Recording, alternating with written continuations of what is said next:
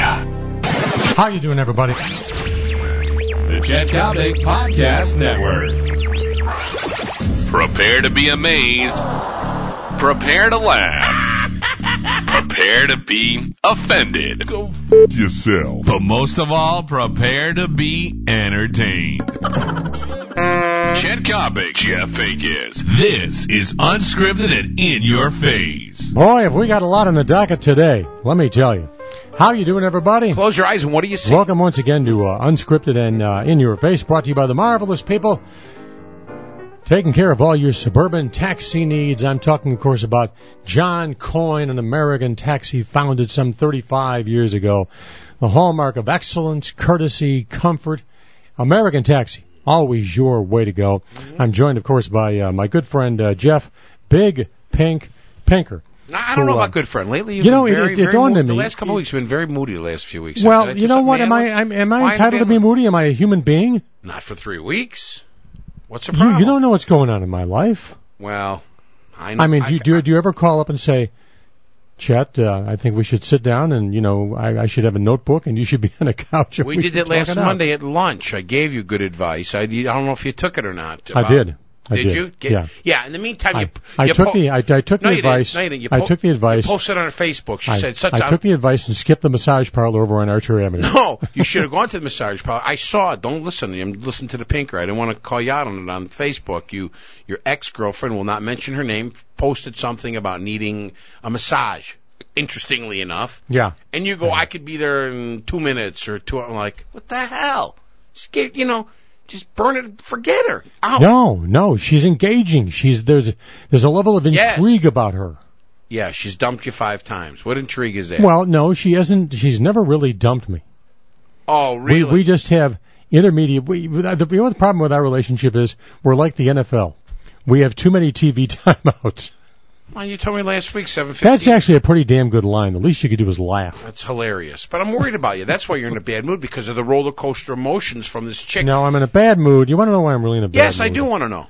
Because I appreciate good filmmaking. This is why you're upset over a friggin' film? Yeah. You just told me last week you saw Weekend box office.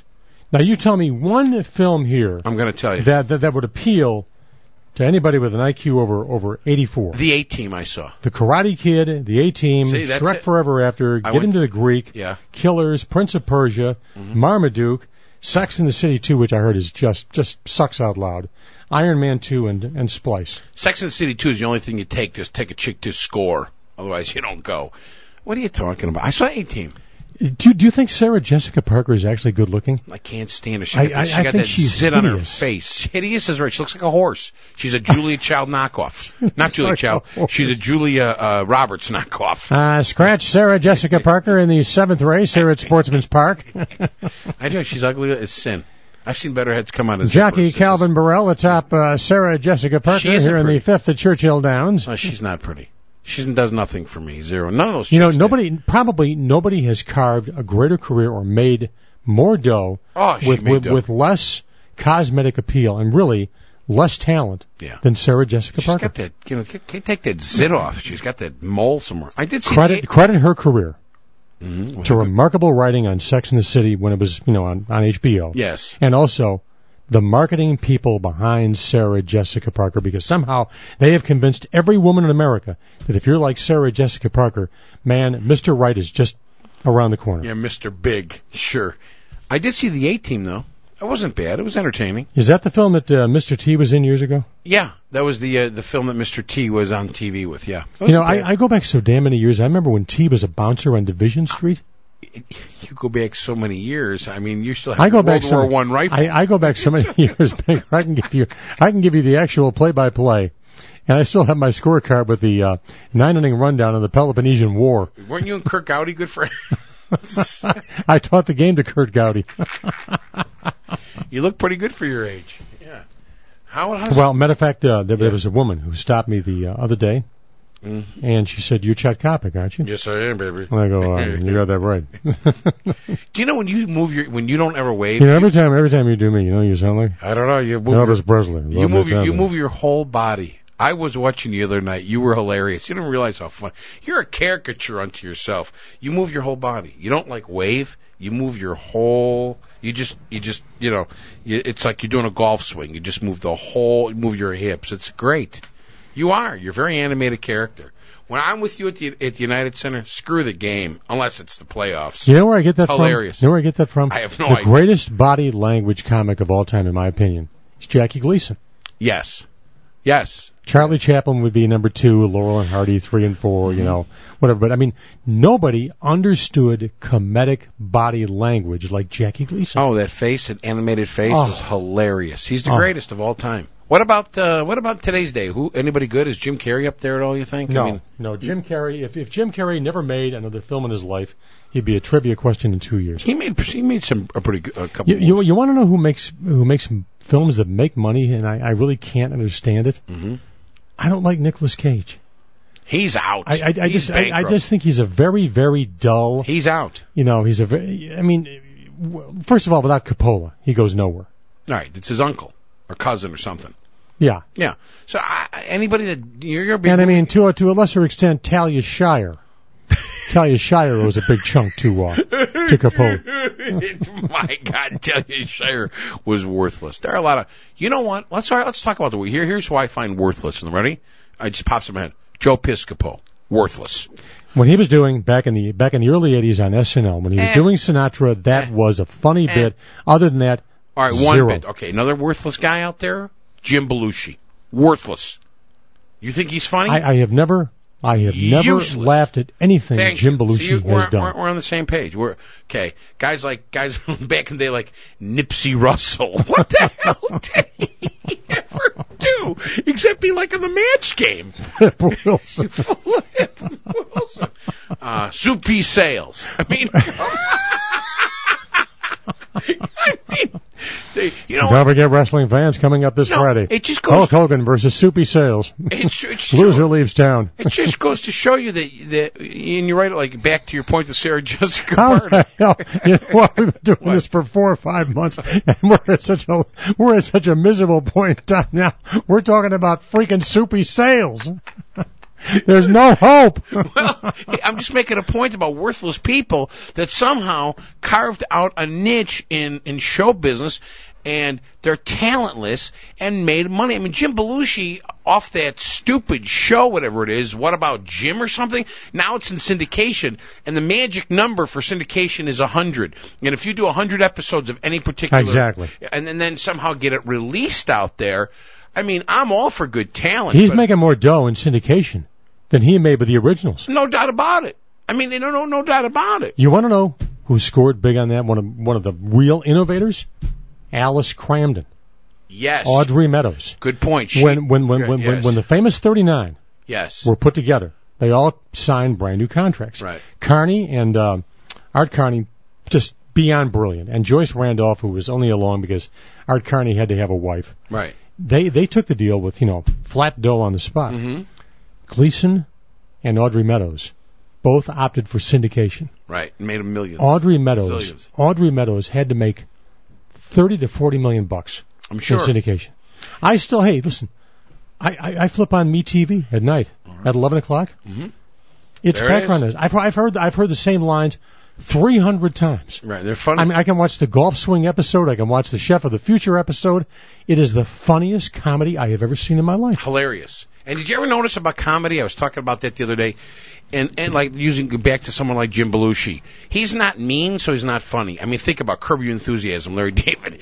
Larry David is a genius. He's not I'm not talking about a nice character.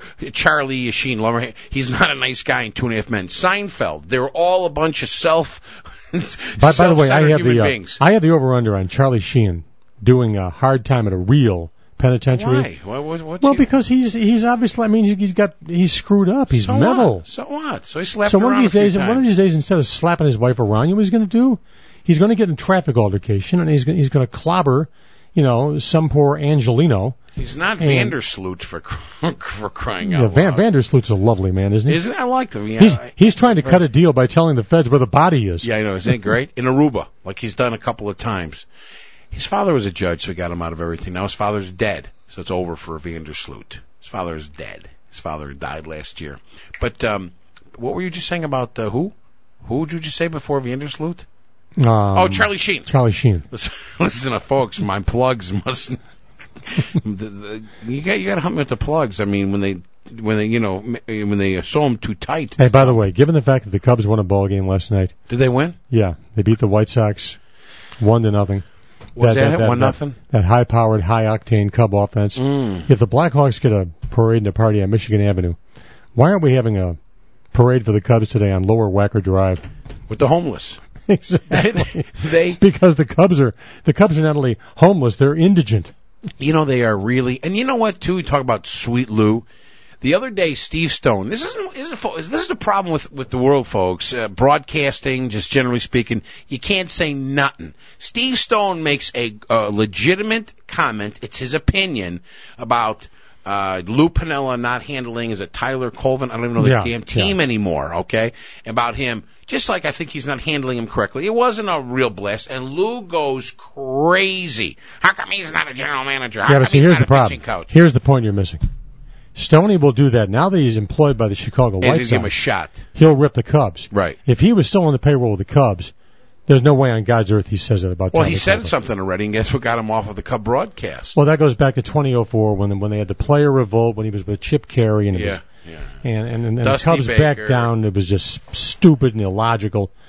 But you know, if I could hear Stoney say, you know, what Ozzie Guillen is doing with a certain player doesn't make any sense, then his criticism of Piniella would hold a hell of a lot more water. So he won't say anything about that?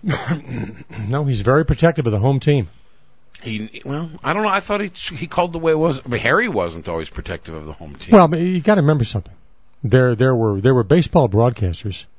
Then there was Harry. Yeah. I mean, Harry's the only baseball broadcaster I've ever seen actually drink beer on the air, on camera, and get away with it. He loved it. He was awesome. And when Harry had his contract with WGN, and I was at the Loop back in the late 80s, early 90s, I mean, his contract strictly forbid him from appearing on any show, and in particular, any show I did. I'd call him, he'd come on in a heartbeat. You want to know why? You want to know why? What are they going to do? He was the classic Peck's bad boy. And what were you going to do? Tell Harry you're fired? No, not at all. Not at all. Harry was, you can't be Harry Carey today in the world. I mean, there's no Harry. I'm not talking about his announcing style. Just the way he lived life. I'm just laughing about Chet looking hazy. Oh, yeah, we got a few more minutes in the broadcast. The way he lived life, but also the way he was able to do his thing, and like you say, Peck's bad boy, and you just can't do that today.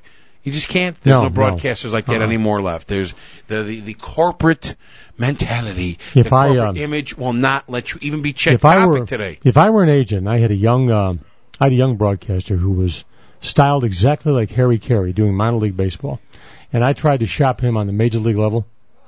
Clubs would look at me like I'm out of your mind. From Tanganyika. They'd say you got to be nuts. Mm-hmm. You know, the thing that when I do my radio show or when we're doing our show, the biggest compliment that I could get, okay, you're funny. You're great. A stand-up guy. No, you're honest. See, and well, what the hell's the difference? No. My point is some of these broadcasters, not that I'm so great or anything, I'm making a point that we're honest. We tell it like it is. People want that. People like that. The world has gotten so damn homogenized. It's sickening already. It's ridiculous. You know, everybody's got such a thin skin. Back in the day, like at LS or something, when Dahl and Meyer would go after John Guerin, I've talked to him about it. He got it. He understood it. He was like, hey, no problem. If that's going to help the ratings, me being the bad guy, being the boss, because everybody wants to bounce on their boss. Everybody wants to talk about how bad their boss is. Those guys were doing what everybody else was thinking, so people are like, oh, Stephen Gary, tell it the way it is. Dahl and Meyer and Brandmeier and Kevin, all these guys would pound lumps on DeCastro, pound lumps on Larry Ward. And you know what? Jimmy DeCastro and Larry Ward were so secure in their own skin that they liked it. They loved it. They understood it. Right. They knew the audience was getting a kick out of it. Exactly. And now today you can't say anything. If you say something about a PD or you're even joking, even if there's always some truth in it, right away they call you to the office. Right away they suspend you. Right away you're in trouble. Don't they understand that they have to look at the big picture? They really don't understand. They really don't. Well, the best example is Channel 5 panicking and firing Amy Jacobson. Right. The most uncalled for firing in Chicago nobody backed her. History. Back her. Okay, yeah, bring her into the office, suspend her for a week, whatever, do what you got to do, you screwed up, whatever, right, wrong, or indifferent. You don't can her. You just say, all right, you made a bad judgment call. You've done 15 years of great work. You made one real mistake. We have to suspend you with pay. But we're going to suspend you, and you'll be back in a couple of weeks. Nope. They canned her. Why? To cover their ass. I mean, that's like a radio station like ESPN 1000. That's why, from what I'm told, most of the people there are miserable. Because it is just so politicized. Right. You can't say anything. You can't say, and they don't realize, and it's not so much you're saying about them, you're saying it like when I say them, you're talking to the audience. And when the audience gets the feeling that you're honest and you're above board and you're straight, people are not stupid. They know when you're telling the truth or you're playing the game. They're not dumb. See, Pinker, for example, when I think about the gimmick that I used in Indianapolis years and years ago when I was just a young pup, learning to become a legitimate sportscaster, and I was taking on people every night just to do it because I knew I was generating, a sample, the whole 9 yards. If I tried that today, you wouldn't last for 3 nights. No, it wouldn't. Right away, because which is sad. With the agents, Howard Cosell would not be anywhere close to the man he was back in the day because Howard would be zipped. No, today Howard would be shuttered. Right, he'd be shuttered, zipped. He wouldn't even make it into broadcasting, let alone be, say, you knew what he was. He wouldn't even be out there in the broadcasting world. It's just amazing. His nephew, Greg Cosell, who works for NFL Film and Tape, great guy, said what always amazed him about Howard's success was, 1, he's an attorney, and 2, he's from New York. So even before he went on the air, people hated him. but he got that. He knew it, though. He played into that. He played into being hated. That's okay. He got it. Here at Soldier Field tonight. A collision. The Minnesota Vikings riding a record of 7-0, led by quarterback Francis Tarkenton, against Abe Gibron Chicago Bears, with the baddest man in the whole downtown, Wally Chambers, who sacked Tarkenton 3 times the last time they met. Wally, by the way, these days is in a wheelchair. The result, I believe, of using certain type of substances which may have enhanced his football career, but now seem to have a deleterious effect. All right, we are out of here. This has been Unscripted in Your Face, brought to you by our wonderful friends. You people in the suburbs, you don't even give a second thought to what kind of taxi service you want to use.